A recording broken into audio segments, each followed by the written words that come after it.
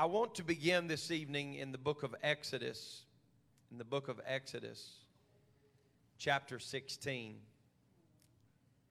And this has been our Focus 52 this week, and I'm going to kind of take it in a little bit of a different direction if I can tonight. I want you to look at your neighbor and tell them, you are the church. Amen. You are the church. Now, I'm going to begin by telling you a funny story. I was probably about 7 or 8 years old. My dad was preaching revival in Ohio. And there was a lady that had came to revival, I guess, several services. And the nicest way I can put it is that her elevator didn't go to the top floor. This lady was a few fries short of a Happy Meal, and everybody kind of knew it. And so I was the new guy, you know, the new kid. My dad had been preaching there a week or two, whatever it was. And for some reason, I had slipped out of the sanctuary, and service was ending. And so I was coming back into the sanctuary. When I did, she came out into the main lobby, and she caught me by surprise. She was a little aggressive. And she stopped right in front of me with this authoritative look and panic in her eyes. And she goes, "This is not the church." And I was like, what in the world? And she started beating on her chest, and she was like, "This is the church." And I was like, I don't know what my dad did to make you mad, lady, but I want to tell you that I agree with the crazy lady. I agree with her. We are the church. We are the church of the living God. Amen. And in Exodus, the 16th chapter, we find that there's quite a bit of murmuring going on with the children of Israel. I know you can't believe that, but there was murmuring going on with the children of Israel. And the scripture tells us in the 10th verse that it came to pass as Aaron spake unto the whole congregation. Somebody say congregation. He spake unto the whole congregation of the children of Israel, that they looked toward the wilderness, and behold, the glory of the Lord appeared in the cloud. The glory of the Lord appeared in the cloud. You may be seated tonight. I want to preach to you for a few moments if I can. We are the church.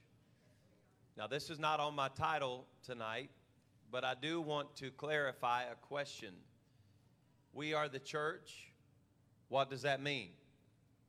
What does it mean when I say that we are the church? It carries a lot more weight than I think we truly realize. Now, in this passage, the children of Israel, if you read your devotion this week, they were grumbling on their journey through the wilderness, and they got so discouraged that they started thinking about the benefits of living in Egypt. It was not the will of God. Now, this is as simple as I can break this down for you. This is for real Gerber style right here. This is baby food. It is never the will of God for him to bring you out of a place for you to return to that place when you get discouraged. Never. But verse 10 said that Aaron spoke to the entire congregation. There's something about speaking to the whole body. It's the voice of God being used through the voice of a man speaking toward the people of God. The congregation was at that time obviously not what we know in the New Testament as the church. But please hear me when I tell you that was absolutely, positively, beyond a shadow of a doubt, historically and biblically, the children of God were the beginning of the church. It was the gathering of the children of Israel out of Egypt into the wilderness, preparing them for the promised land. That was the beginning of the church.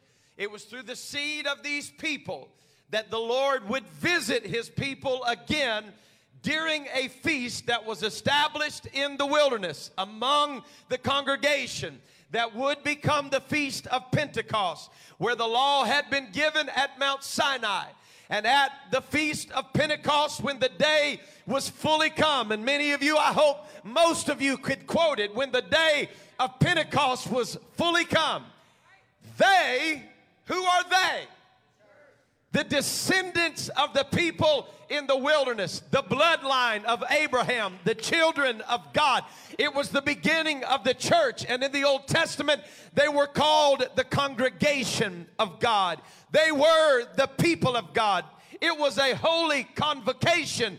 As soon as Aaron lifted his voice and began to address the congregation, he was calling them back to an understanding that God did not visit you in Egypt to bring you into the wilderness for you to return back to Egypt. But God called you as a congregation out of Egypt toward the promised land. And every day of your life, even when you're compassing a mountain that you've been there too long, every day puts you one day closer to possessing the promised land. I want to help somebody in this house tonight and tell you, you may have some hard days where you feel like throwing in the towel and turning around and going back to where he brought you out of. But don't you ever forget, you are one day closer to the promised land.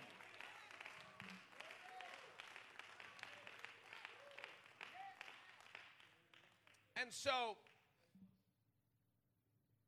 as the Lord rested upon the children of Israel,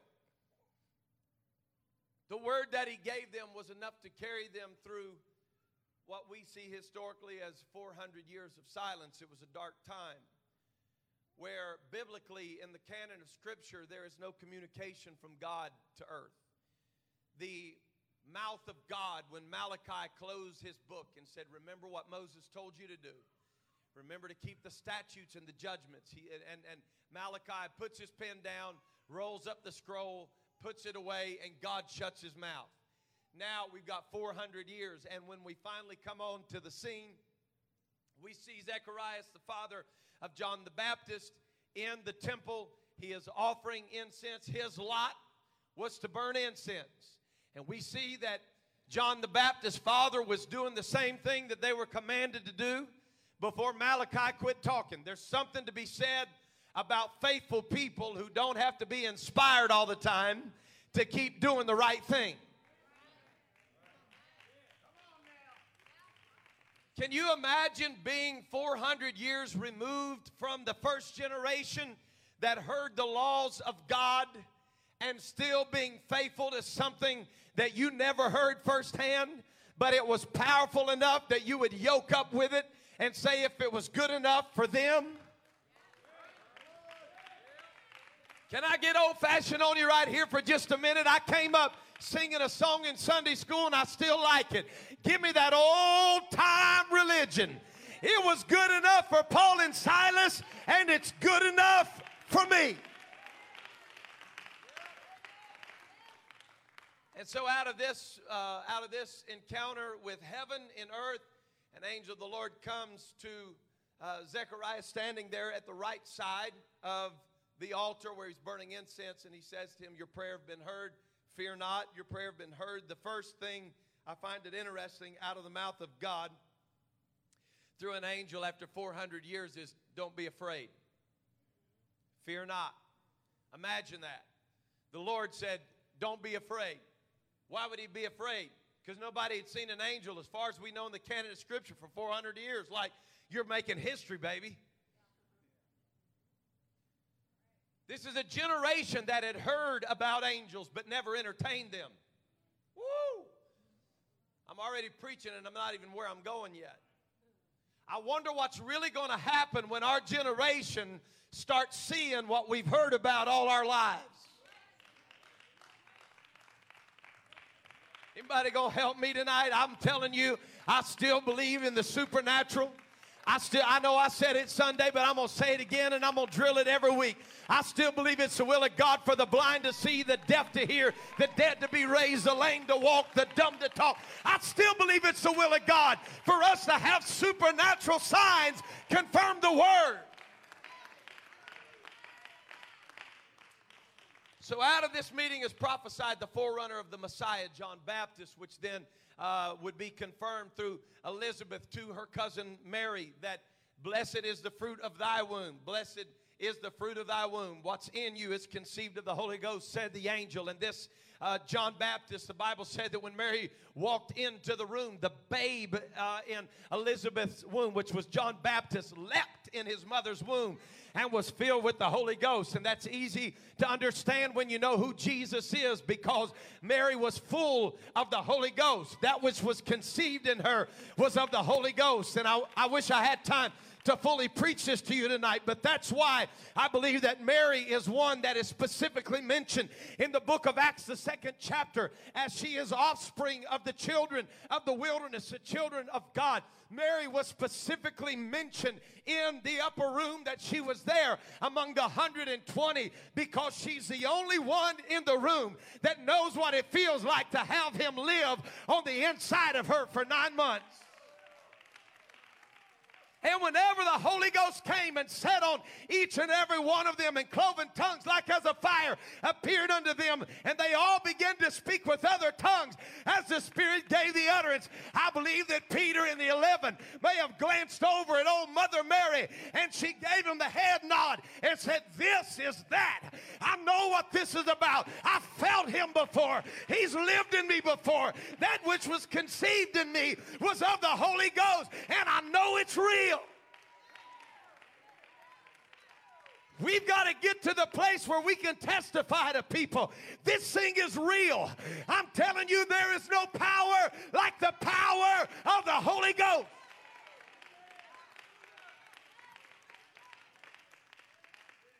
If I don't hurry, I'm never going to get there. So when Jesus showed up, we're going to fast forward. When Jesus showed up on the fallen world scene, if I could say it like that, Jesus showed up, and he left absolutely no doubt throughout his ministry and his ascension as to his ownership of the earth. As a matter of fact, he made statements like you find in Matthew 28 and 18. All power in heaven and in earth. How can you say that? All power in heaven and in earth. It's mine. It belongs to me. In Matthew, the 14th chapter, we find him demonstrating authority over the laws of nature because he walks on water. No man had walked on water. In Mark, the 4th chapter, we find that he controlled the forces of nature, literally altering the weather patterns. As he opens up his mouth and makes statements like, peace, be still. It causes men to open their mouths and make statements like, what manner of man is this, that even the winds and the waves obey him? There was no question who was in authority when Jesus walked the earth. He literally trumps the laws of physics by multiplying food, by turning water into wine, by translating his physical body from one place to another, by destroying trees simply by speaking the word to them, and they never bore fruit again. He demonstrated his power over the animal kingdom when by speaking a word, he used the mouth of a fish to present the coin that would pay the bill that was due unto Caesar. There was no question who he was, and I feel him here right now. He displayed power over death by speaking 2 words to his friend Lazarus, come forth. And when he spoke, even death had to obey him because he had the power of life and death.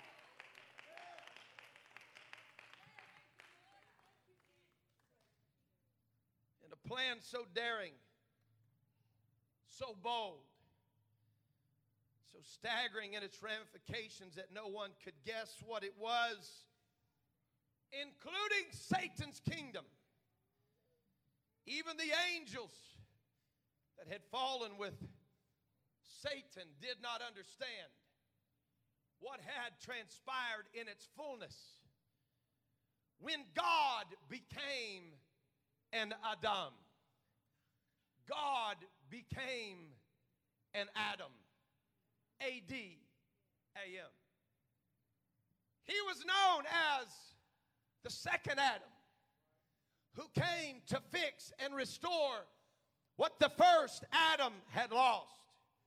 And by God coming as an Adam, or the biblical translation, basically the man, Adam, the man, God became Adam. He became a man, and thereby he qualified himself to redeem humankind and to win back what was lost in the garden. He came to seek and to save that which was lost. Ownership of the earth was not the issue, nor was his personal authority as a God-man. He had never lost his authority. The issue was authority for the human race. And whether or not, stay very closely with me in this foundational moment, the question was whether or not mankind and the human race would regain their governmental power to have dominion and authority in the earth.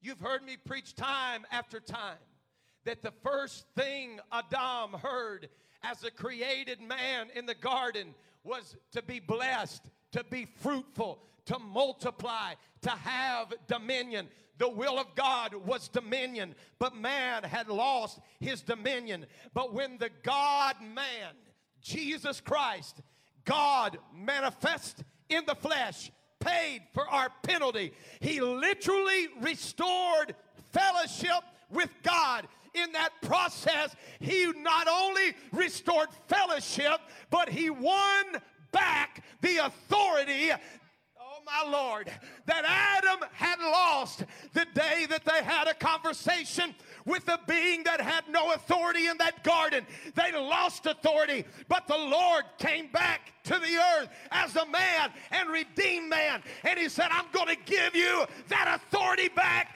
and you will govern in the earth.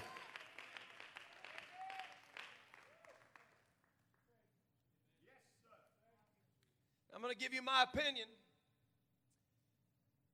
Some people are real negative about the future of the church. I feel pretty good about it. I feel like the church is all right. I feel like the church is going to do just fine. I've read enough book to know that even if men drop the ball, that the church of the living God cannot be prevailed against.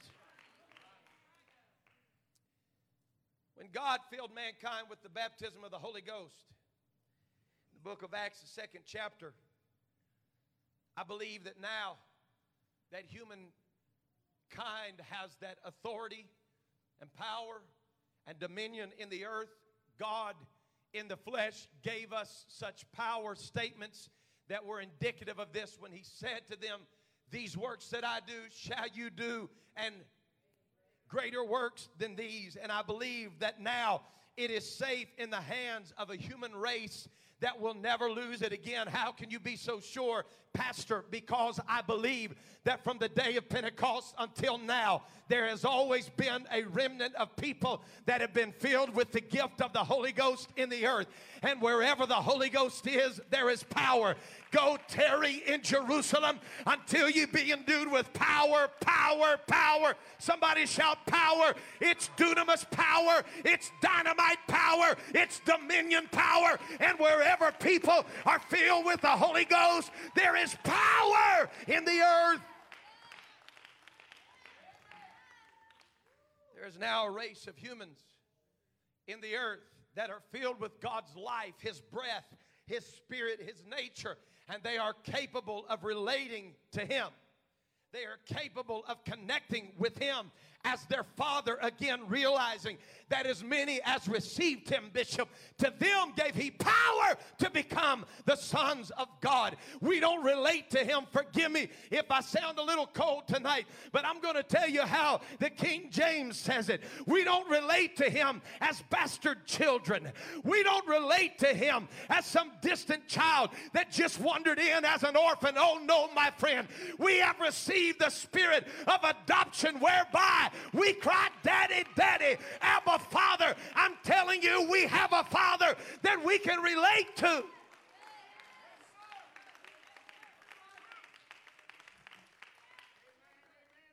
So God gave us power to relate to Him as our Father through His Spirit within us, and to manage. Literally, this will blow your mind. I want to change somebody's thoughts about who you are tonight. That God gave us the authority to manage the earth. Think about it. To take dominion over this place that we call home. The problem is that I don't think humanity truly realized what God had done in them. But there's something you need to know tonight, and I know that most of you do know this. But the echo of this message will probably go around the world. And there's something that needs to be established in this room that was established in the Word of God. When you are born again, you take on a new nature. You are not who you were before you take on the nature of God. We are no longer just simply humans. Adamites, if you would. Adam, the man, the human race. But we are a new race of supernatural people that have been filled with the Holy Ghost and with fire. According to Acts the 11th chapter and the 26th verse, it said, and the disciples were first called Christians at Antioch. We now have been given a name as Christians, and that is not a title that we should walk around with our little Jesus fish button on, our little Jesus tie clip because we like Him. No, no, no. As a matter of fact, if we are Christians, then we are little Christs in the earth. We are the children of God. We are the sons and the daughters of God, and we don't walk around as people that just believe He was a good prophet or believe that He was a solid teaching rabbi. We believe that He was God manifest in the flesh, and He came and dwelt among us, and we beheld His glory as of the only begotten of the Father, full of grace and truth.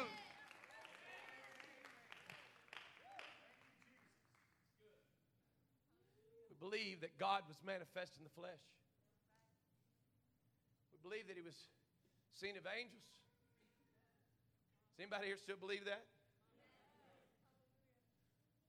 We believe that He was preached unto the Gentiles, and we believe that He was believed on in the world. We believe that He was received up into glory. We also believe that Christ is that Spirit that lives within us. Because the Scripture tells us very plainly that it is Christ in you. That is the hope of glory. But if any man hath not received Him, somebody help me now. If you have not received Him, then you are none of His. In other words, if you have not been filled with the Holy Ghost, Christian is only a title for you. It is not the office in which you live as an ambassador of heaven in the earth that has the ability to align yourself with the thoughts of God in the heavens and bring them to the earth and establish His kingdom everywhere that you go. It was apparently frustrating somewhat to the Apostle Paul, who I believe was fully converted, because in his first letter to the Corinthians in the 3rd chapter and the 3rd verse, he said to them, he said, you're yet carnal. You are yet carnal, and you walk as men. In other words, like you're not walking in the fullness of who you've been called to be.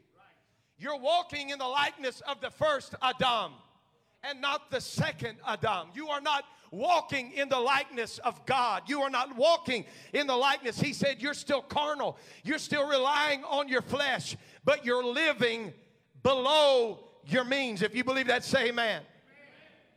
But we are not just merely human anymore. And please don't run off and take this and say that I'm trying to get some weird doctrine started around here. I'm walking in the principles and precepts of the Word to let you know that something happens when you are filled with the Spirit of the Most High God. You are anointed in a different way, and now you represent His kingdom in the earth. Somebody shout, I represent God.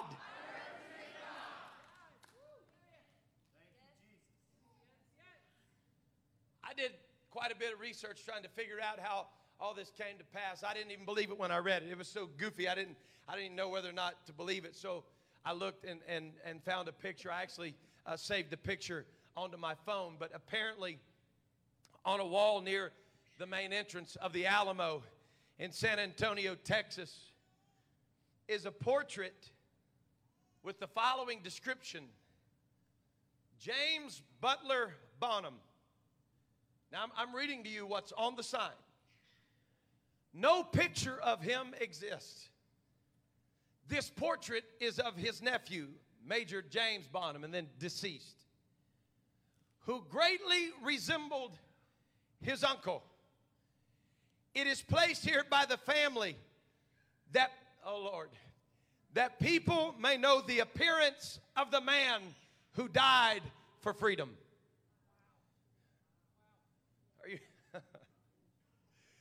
It certainly was not an accurate likeness of Bonham. No one knows what Bonham looked like. He died before the advent of photography. And as far as anyone has ever been able to attain the knowledge, he never had a portrait painted of himself. The painting which hangs in the Capitol at Austin is said to actually be the portrait of his nephew who bore his resemblance. And I want to tell you that there is no literal picture of Jesus Christ either. But like Bonham, we can see a reflection of who he is. I just about fell down when I read that. They said, we don't know what he looked like, but we put the picture here so that people can know the appearance of a man who died for freedom. When the world looks at you, let them know you are a picture of a man that, oh my God, that died for your freedom.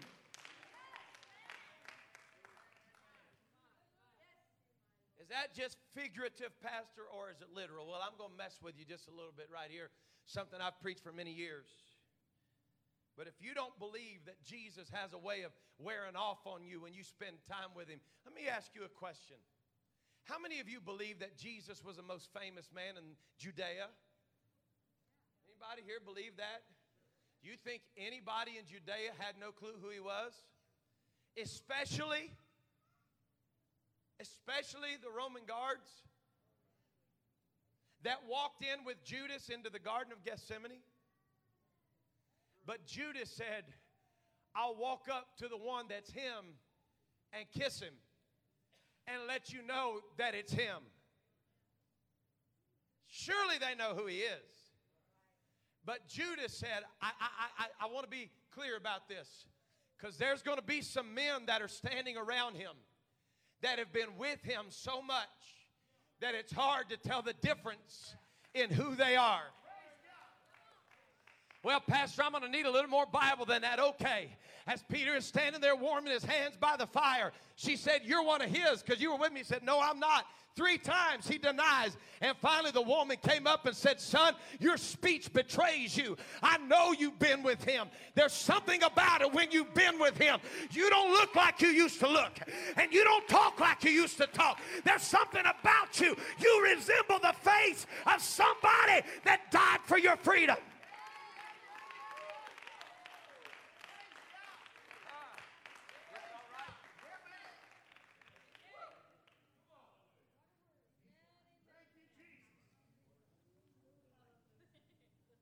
Y'all quit. I'm sweating.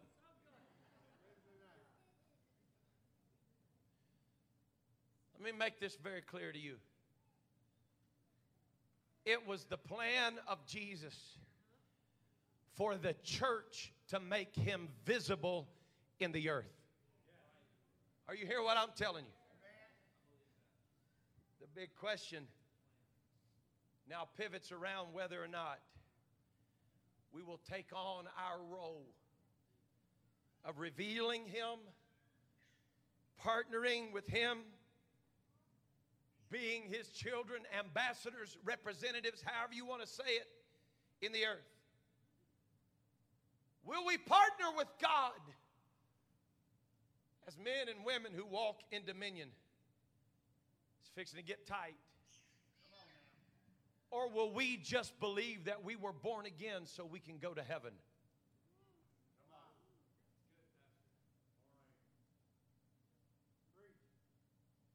Well, that's good fluff preaching, Pastor, but you need something to stand on. Well, I'll gladly stand on it, Nicodemus. Because he didn't just say, you can't enter the kingdom. He said, if you're not born again of water and spirit, you can't even see the kingdom. That means there's more about this kingdom than just entering into the kingdom of heaven. You can see it, Nicodemus. When you're born again, you can see it before you enter it. Oh, my God. The church is mentioned. I'm almost through with my introduction, so stay with me. The church is mentioned for the first time in Matthew 16 and 18. Most of you could quote pretty close to this verbatim in your King James Bible. In Matthew 16 and 18, I say also unto thee that thou art Peter, and upon this rock I will build my church, and the gates of hell shall not prevail against it. Verse 19, and I will give unto thee the keys of the kingdom of heaven. And whatsoever, I can't even read this without getting chills. Whatsoever thou shalt bind on earth shall be bound in heaven. And whatsoever thou shalt loose on earth shall be loosed in heaven. Now stay very close to me. I'm going to teach you some things I've taught through the years, but I believe in it. When Jesus used the word church in the Greek ekklesia, the disciples were not hindered in that conversation at all by our contemporary ideas to what it meant. Their paradigm of an ecclesia differed greatly from what it has become today. I can make you a promise that when the Lord looked at them and said, upon this rock I'll build my ecclesia, not one of them pictured ripped jeans, leather jacket, V-neck t-shirts, coffee in the sanctuary, cereal in the pew, donuts in the lobby. Not one of them envisioned a first impression team. Not one of them envisioned a suit and a tie. Not one of them envisioned us coming together in a large conference of people and saying, hey, Doc, how you doing? Been a long time since I've seen you. As we stand around and lie when people say, how you doing? And we say, man, it's incredible. All is well. And we've been going through hell at home, but we don't want to tell the truth. Come on, somebody. I make you a promise that when he said, upon this rock I'll build my church, not one person in that group thought of Alan Heath, Peavy, Mackey, or any other soundboard. Not one of them thought of Shure, Sennheiser, or any other kind of microphone. Not one of them thought about a Roland, a Korg, drums, Mapex, DW, you start naming whatever. It never crossed the mind of the disciples. Not one of them thought about how you do DMX controlling with LED lighting to get the stage lighting just right so that the camera looks good and be sure that it's a JVC or a Sony or whichever one, a Canon perhaps, because you don't want the picture color gradient to be different if you get two different brands of cameras. Anybody?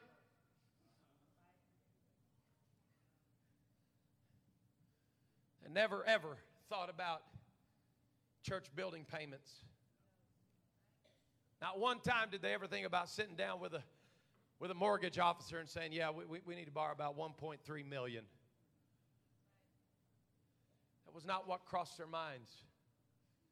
But I'm going to tell you something, church, that God has been wrecking me for months.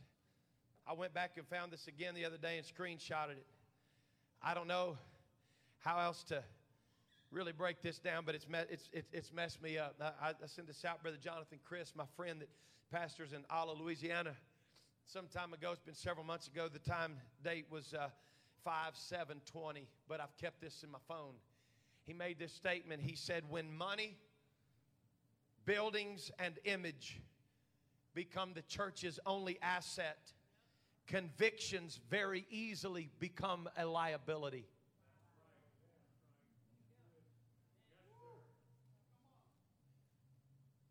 Woo!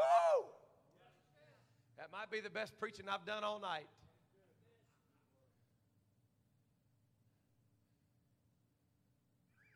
Money. Buildings. Are you hearing what I'm telling you? Not one of them thought about getting stressed out and getting up and pacing the floor all night long saying, God, how's this church going to make this payment? Never. It's become essential for us to gather together. But the gathering of people under a building does not make us the ecclesia. For those who tend to lean toward its literal meaning, oh God, I want to preach so bad right now. For those who tend to lean toward the literal interpretation of the ecclesia, it would be not just a group of people, but a group of called out people. You can look it up for yourself. A people that have been called out. Well, you guys just preach holiness because you like keeping your thumb on people. I preach holiness because I don't want to be a part of a gathering. I want to be the ecclesia. There's something about people that have the power to govern in the earth. When you've been called out, listen, you cannot govern something that you're a part of. That's why you may be in the world, but you're not of the world.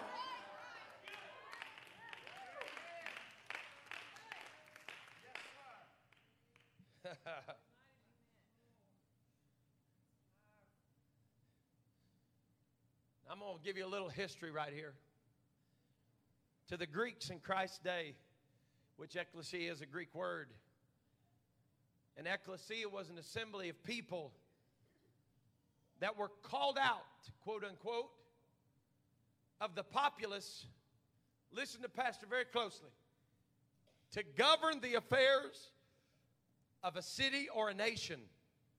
In essence, to the Greek idea, an ecclesia would be what you and I would call like a council, a parliament, or a congress. It was a group of ruling and governing people.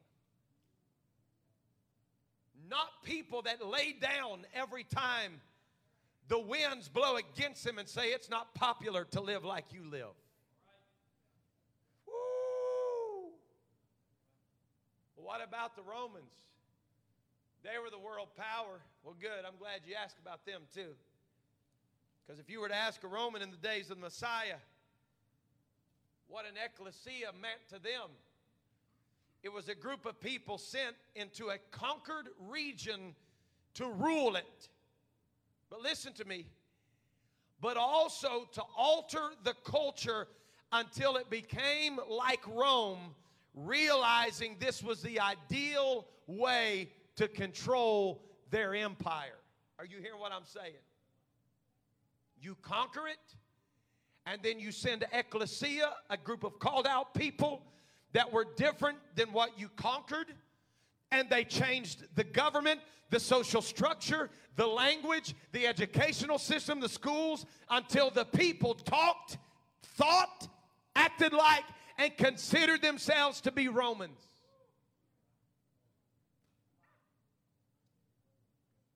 find it in history. How in the world do you think we got these massive groups of people gathering together, casting lots for guys in helmets and pads, throwing pigskin around?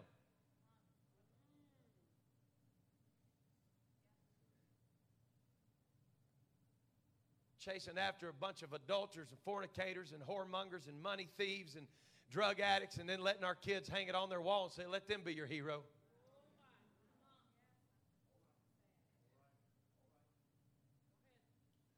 That's when they know a people have been conquered. When they start thinking like the Romans, talking like the Romans, acting like the Greeks. Come on, somebody. I preached about it at National Youth Convention in 2019. And please forgive me if I sound like I'm being a little too out here, but we all know circumcision had to do with the removing of the foreskin of the Jewish man. And when they wanted to become a part of the Hellenistic culture, and they tried to get in and act like the Greeks, everybody knew there was a difference in them because they did it in the nude. They would act before thousands of people in large crowds in the nude. But the people that had been called out didn't fit in like everybody else, and everybody knew they were different. What are you saying, Pastor? I'm saying to you, once you've been called out, you can try to act like them, but you will never be them.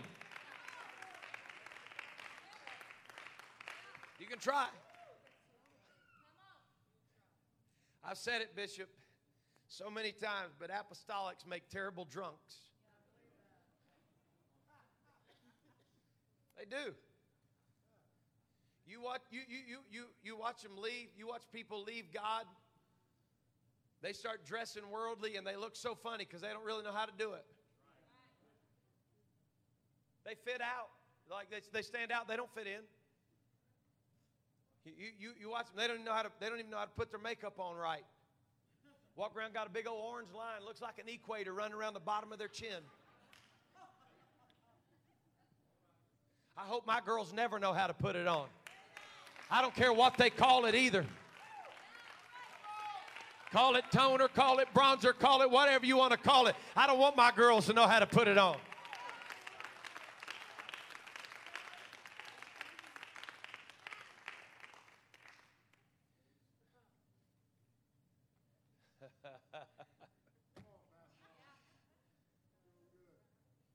Let us not forget Jesus, the Messiah, God manifest in the flesh, lived in a time of Roman rule where he understood exactly what he was saying, and he pulled no punches and made no mistakes when he said, upon this rock I'll build my own ecclesia.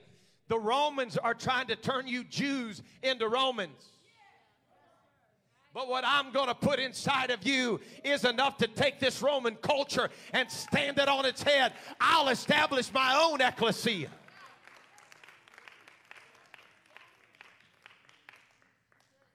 What was he saying? Everybody doing okay? Amen.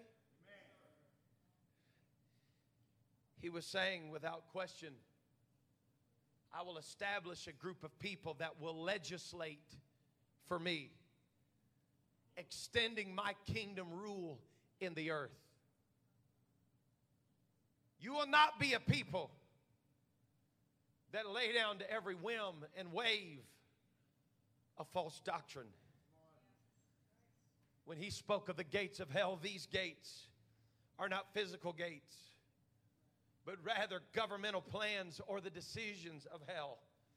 Can I say to you tonight that when Jesus said, upon this rock, I'll build my governing people, and the plans that hell has for governing against them will not prevail, because the power that's in them is greater than the power that's in the gates. Biblical gates were often where judges sat to rule or governing councils made decisions. Therefore, they often symbolized government. You can find it all throughout the Scripture.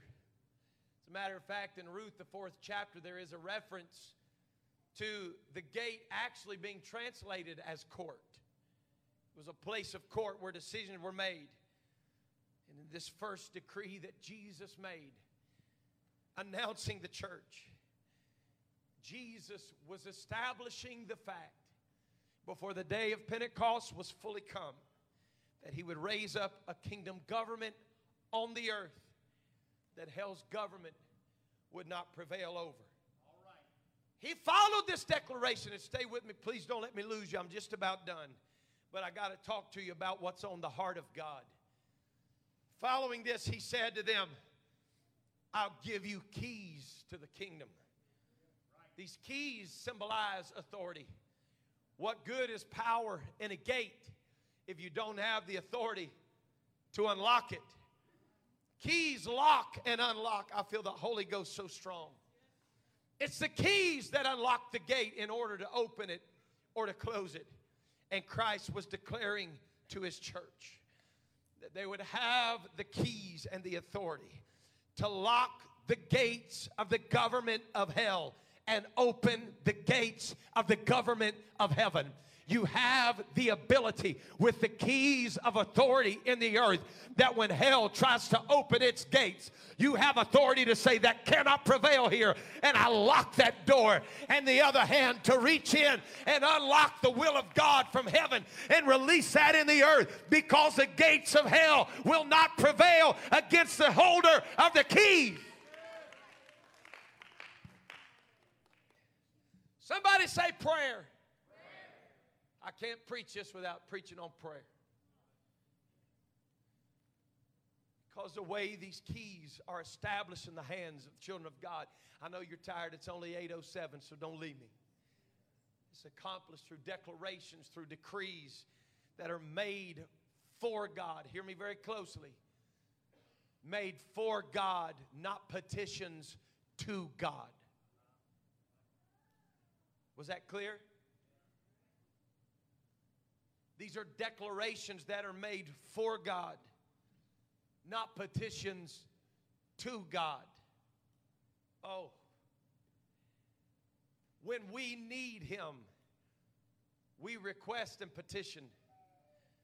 But when dealing with the powers of darkness, we have the ability to decree in the earth what the will of God is in heaven. Oh. That's why our prayer cannot be wrapped up in the thoughts and the ideas. God, would you please come down here and bind this up? I'm just going to mess with you. Lord, rebuke this devil. Lord, heal this sick man. Did you find that in the Bible? Silver and gold have I none, but such as I have give I thee. In the name of Jesus Christ, get up and walk. Lord Jesus, Jesus, please, Lord Jesus, Jesus, Jesus, right now, Jesus, Jesus, Jesus. He said, don't petition, declare it.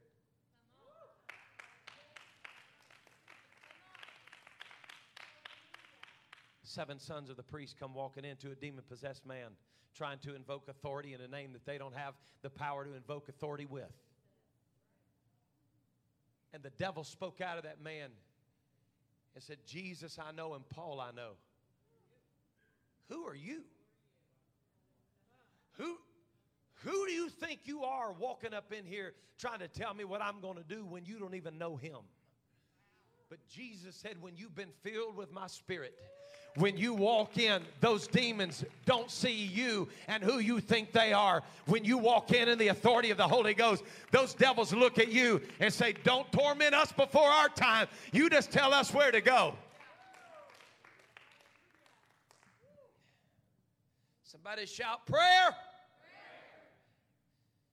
In Matthew 6 and 10. Are y'all still with me? If I've been preaching too long, I'll quit and do part 8 next week. Matthew the 6th chapter and the 10th verse. He said, when you pray, pray like this. Somebody pray this with me.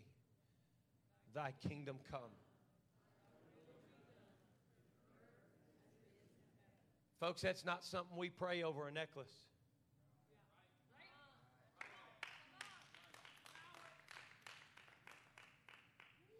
Matthew 6 and 10, the language, the verbs come and be are in the imperative Greek tense, meaning a command.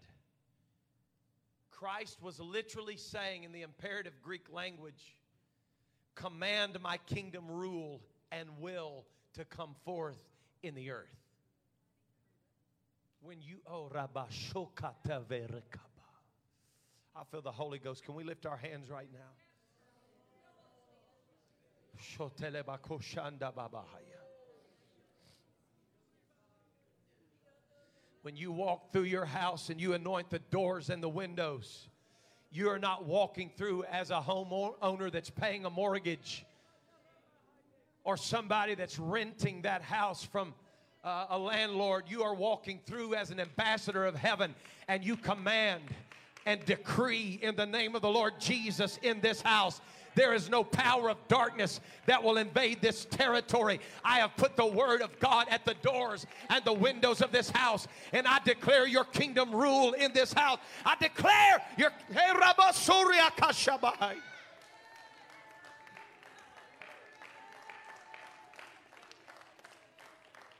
It's hard to declare kingdom rule in your house when you let the rules of the enemy play in your house, and visions of the enemy's kingdom roll in your house, and songs of the enemy's songs roll in your house. The only songs I want in my house are the songs of Zion, and the only ideas I want in my house are the ideas of the kingdom of God. And I decree it in my home, and I decree it in my family.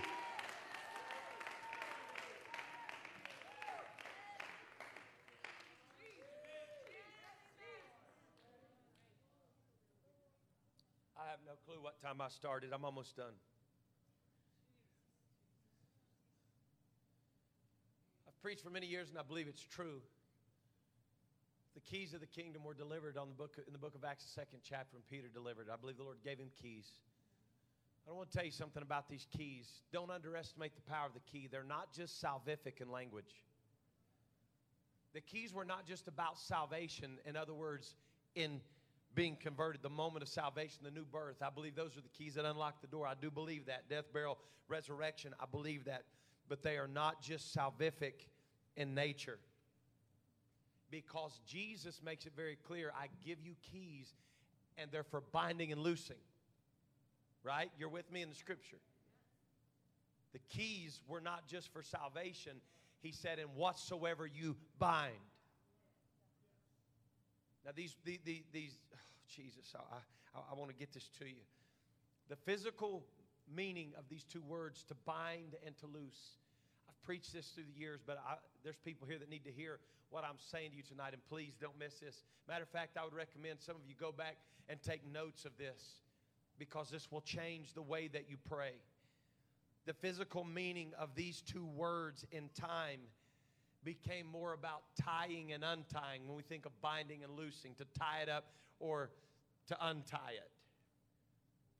But the roots of the etymology of these words in the original language were not about tying and untying. They are judicial terms that were born in a courtroom. Something that is legally binding. The authority, hear me tonight, to dissolve something or loose something that is legally binding. And I feel a boldness coming on me right now. That every curse the enemy has legally bound to you because of who your daddy was or who your family was. You have authority with the keys of the kingdom to say, whatever you have bound to me, I loose it in the name of Jesus, and I command that to come off of my life. I'm saying to you, I don't care how you were born. I'm saying to you, I don't care what your mama was. I don't care what your daddy was. I don't care. It does not matter to God what they were, whatever they tried to bind on you as a legally binding document. I want to tell you right now, in this house, by the power of the Holy Ghost, generational curses are broken.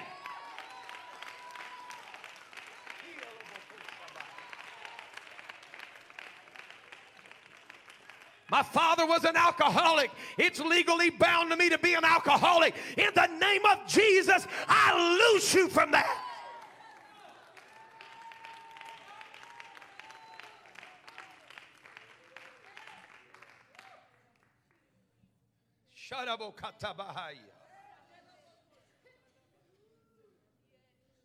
keys are in the hands of the church.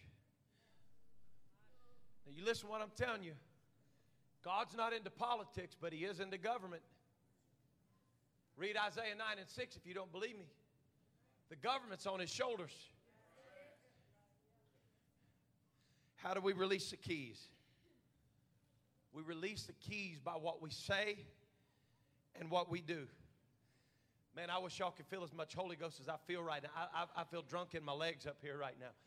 I feel the Holy Ghost trying to break through. I know it's Wednesday night and you're probably tired of hearing my jaws flap in the wind, but I feel the Holy Ghost trying to set somebody free on Wednesday night. We do not fight in the natural. We fight in the Spirit. The weapons of our warfare are not carnal, but somebody shout it. They are. They are. Come on, shout it. They are. How? Through God to the pulling down of strongholds.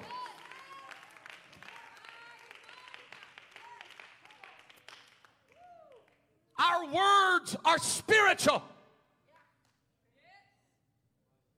I preached several years ago, maybe 2 years ago, something like that, about frustrating angels with the power of our words. When we tell God He can, but angels long to look into our prayer meetings.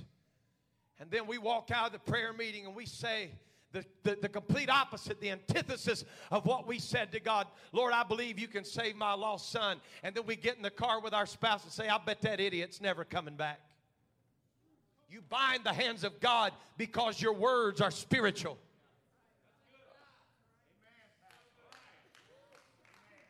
I don't know if they'll ever quit that foolishness. I don't know if they'll ever come back to God.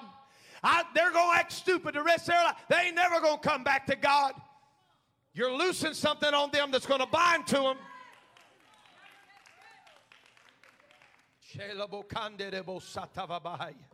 Proverbs 18 and 20. 18 and 20 of Proverbs. A man's belly shall be satisfied with the... I know I've heard from God today. A man's belly shall be satisfied with the fruit of his mouth, and with the increase of his lips shall he be filled. Verse 21, watch this now. This scripture gets quoted backwards a lot. It doesn't say that the power of life and death are in the tongue. It says death and life. The power's not in life and death. The power's in the tongue. The scripture does not say that the power of life and death are in the tongue. It says that death and life are in the power of the tongue. For me to confess something literally means for me, according to the scripture, homagileo. It means for me to say the same thing. So when I confess with my mouth, you ain't hearing me. God have mercy. When I confess with my mouth and believe in my heart, I am saying, God, whatever You have said, I agree. Somebody shout, Amen. Do you know what you just did? You just agreed with God. It is not a slang word that we use because somebody's preaching good. It's because we are literally lining ourselves up with what God said. And we say, I agree and I decree with what You're saying over me, over my family, and over this church. When we say we are in revival and someone says, Amen, they're saying, I line myself up with God's idea.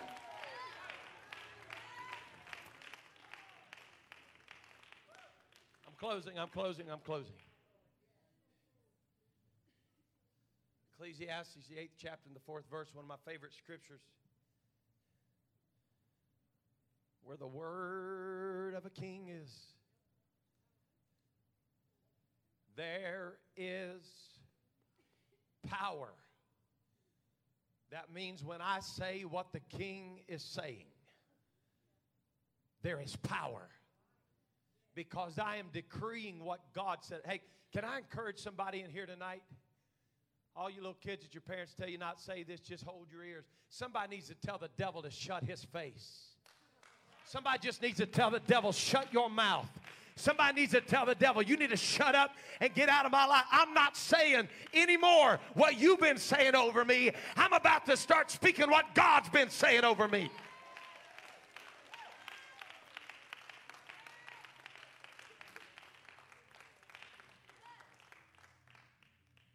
Somebody tell me how God created with words. God said. Isaiah 55 and 11. I'm hurrying. Isaiah 55 and 11. Y'all are doing a great job keeping up in the back. Thank you so much. Isaiah 55 and 11. So shall my word be.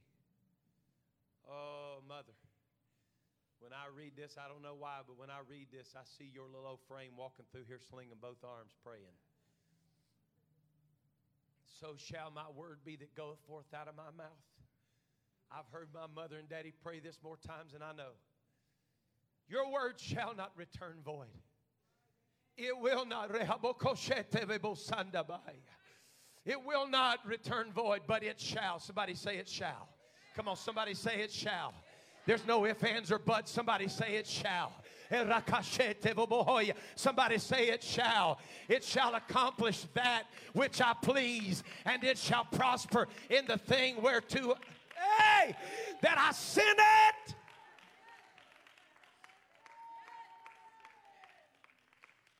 I hurry. But it shall accomplish. Somebody say accomplish. It's the same word in Hebrew. Accomplish is the same word in Hebrew as create. Asa. I love it. It shall not return to me void, but it shall create. If you can't feel the Holy Ghost in that, Brother Snow, if that don't light your fire, your wood's wet. It shall create. There's no way I'm coming out of this until He speaks. Pastor, there's no exit out of here. I'm in over my head. You hear me tonight? There's no way for me to get out of this, Austin, until He speaks. And when He speaks, there's a door where there wasn't a door. Are you hearing what I'm saying? He has creative power when He speaks. And He said, my word's not going to return to me void, but it's creating. And when I send it to somewhere because somebody called for it, it's going to create a way. When you're looking at your bank account and you said it don't make sense, but I paid my tithes and I've been faithful to God, you just watch Him create. You watch Him step in. I'm telling you right now, His word's a creator. Stand. Stand with me tonight, stand. I got to quit. Oh, God. I'm telling you, I almost just feel drunk in the Holy Ghost.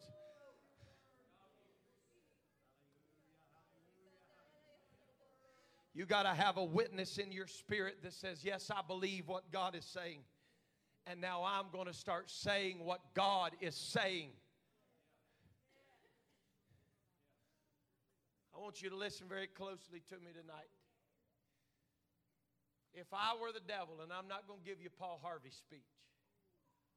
If I were the devil and I wanted to stop evangelism, stop the spread of biblical morality or the rule of God in the earth, I can't think of a better way that I would do it other than deceiving the ecclesia.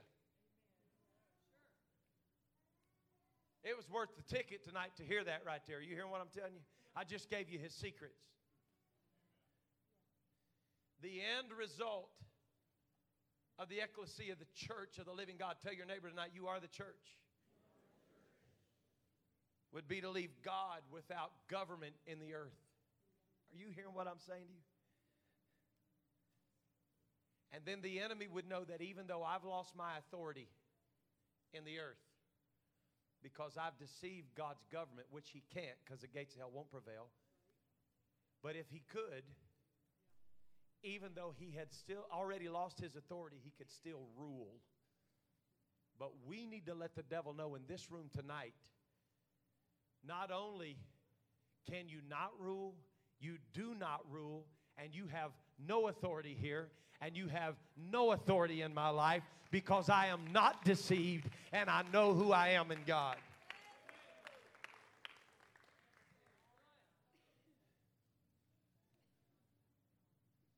When we read the scripture in Acts 17th chapter about men that turned their world upside down, what you'll basically read in the context of that, it simply means that they challenged the status quo everywhere they went. Everywhere they went. Mars Hill, I'll give you an example. Mars Hill, Tomb to the Unknown God. Standing on Mars Hill at Athens. He said, I perceive you're too superstitious. He said, but let me preach to you about a real God. Do you understand what just happened? He said, I'm replacing your idea. Because I represent the ecclesia of God. You're superstitious to the unknown God, but him declare I unto you. Do you know why some of the things that Bishop and I preach in this church feel so contrary to us? Because they are replacing ideas that did not come from God.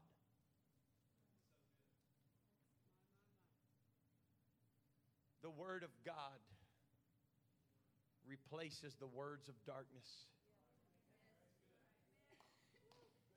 That's why when darkness comes into your home at night and temptation comes to your home, and listen, I'm going to help somebody right here in the Holy Ghost.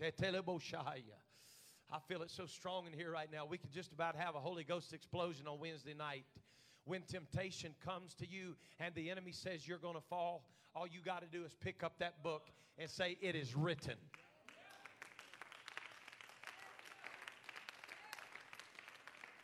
I wish somebody would agree with God right now. I wish somebody would agree with God right now. We are the church. Come on, this altar's open right now if you want to come. We are the church and we agree with God. And we're saying what God is saying.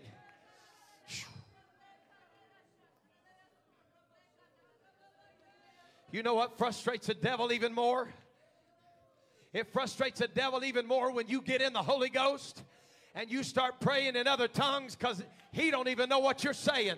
It frustrates him. The Spirit itself maketh intercession, and you become an ambassador and begin to speak what God is speaking in the earth. I dare you tonight, if you've been filled with the Holy Ghost, to begin to pray in the Spirit.